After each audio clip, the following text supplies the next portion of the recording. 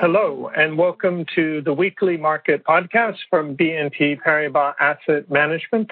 I'm Daniel Morris, Senior Investment Strategist, and I'm joined this week by Koye Samphan, who is the head of the Multi-Asset and Solutions team in our quantitative research group.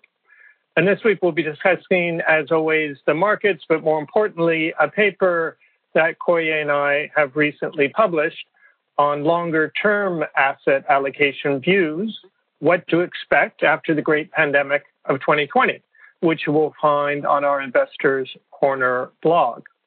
But first to the markets, the good news, at least if you're looking at the performance of risk assets, is a lot of the swoon that we had in markets a week or so ago largely seems to have been recovered and on our way back to at least near-term highs.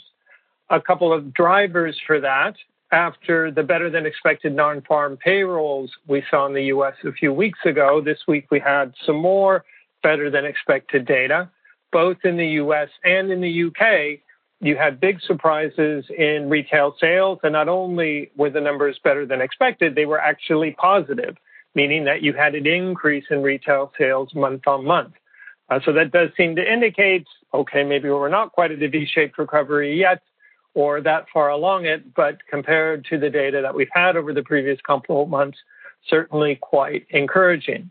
I think other news that gave some confidence to investors is there seems to be a pretty rapid reopening of borders within Europe, certainly in support of the summer tourist season. Also seem to be getting some positive trade news between the U.S. and China, though from bitter experience, we know how quickly that can turn around. But broadly speaking, good news to encourage investors, at least towards equities. And you can also see economists a little bit more optimistic, and that's not a typical adjective you use for economists, but you actually see that the forecast for GDP growth in the U.S. for 2020 has increased from minus 6.1% to minus 5.5%. Now, of course, minus 5.5% is still pretty terrible, especially when you remember that during the global financial crisis, the decline in GDP was minus 3.9. So still worse than the global financial crisis, but nonetheless better than was feared several weeks ago.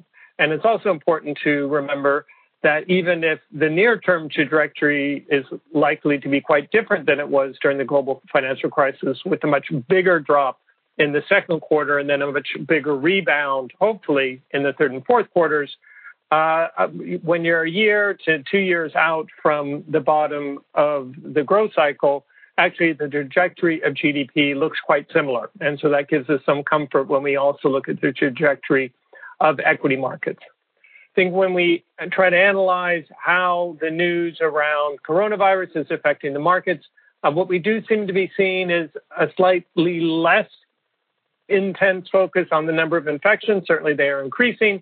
But that doesn't seem to be bothering the markets quite as much as it did before.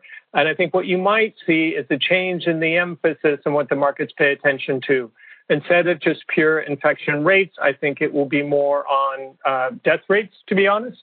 Also on the capacity of hospitals to handle the infections that we are seeing. Because I think most people realize no infections is not really a realistic goal. Look at New Zealand.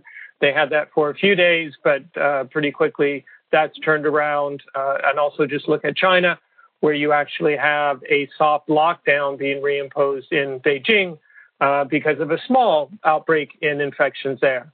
But despite that outbreak in China, which could be quite worrying, you're actually seeing Chinese equities outperforming emerging market equities. So the strategy seems to be to focus new restrictions as necessary in a very targeted manner to control particular infection outbreaks, as opposed to broad lockdown restrictions the way we saw at the beginning of the pandemic, when certainly governments were not in a position to be so selective when there was so much uncertainty and lack of knowledge about what was ahead of us.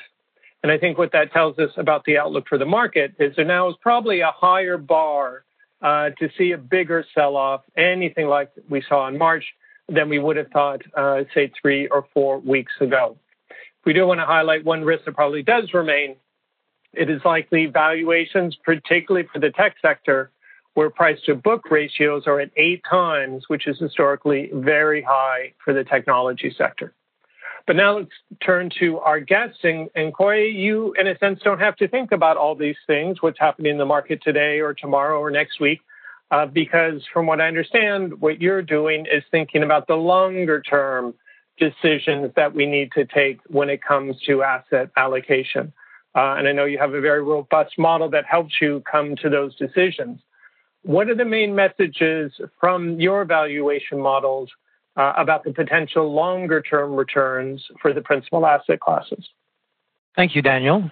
Now, let me start by saying that getting your crystal ball out there, and that's basically what we're trying to do when we predict the future, getting the crystal ball out there is difficult. And in these extraordinary times, it's even more difficult. You could say maybe even reckless to do so. One certainty we have is that the uncertainty surrounding these kind of predictions is at the moment greater than during more normal times. So that's sort of a caveat I would like to flag. But then going to the predictions we have in our model, let me start by looking at bonds. Now, what we saw is that the gap you have between our predictions for U.S. government bonds and Euro government bonds, that gap has reduced during this current crisis. And that has a lot to do with the Fed and their aggressive loose monetary policy, which pushed the current government curve downwards. And that's one of the main inputs for our model. So the starting points of, say, the Euro area government bonds and the U.S. government bonds are still different, but it has converged a little bit. And that resulted us in having expected returns where we still have higher expected returns for the U.S. government bonds, lower expected returns for Eurozone, especially for core Eurozone. But the difference between the two has narrowed. And as a related effect, our predictions about how much it would cost a euro investor to hedge US dollar exposure, those hedging costs have come down as well on the back of that convergence of the government bond curve. So that's on the bonds. Now let me go to credits. Our credit model, there are a couple of ingredients. Current spreads, target spreads, and the probability of rating migration are the key ingredients we put in the model to come up with expected returns for the longer term. Now, what we've seen at the start of the COVID-19 crisis in February, March, is that credit spreads widened quite dramatically. And that gave our expected return for these assets a significant boost, even after increasing the risk of rating downgrades. Because of the crisis, of course, the risk of downgrades and defaults were higher. We put that also in our model, but then net, we still saw an uptick in the expected returns for credits. Now, if we zoom in on investment grade, we have a marginal preferences for UK and US over Eurozone investment grade. Additionally, for high-yield corporate bonds, we have a regional preference for the UK and the Eurozone over the US. One of the reasons why we're slightly more favorable for the UK and Eurozone is that US high yield has a slightly lower rating quality and is therefore more sensitive to what we think is a heightened default risk in the current environment. So that's credit. The third important asset class I haven't talked about is equity. To predict the expected returns from equity markets, the model looks at the cyclical adjusted price-earning ratios, also known as the SHLP. Expected return for most developed world equity markets have remained low but relatively stable since mid-2017, as the price-earning ratios has been relatively stable, although high. The COVID-19 crisis gave our expected return for equity a significant boost.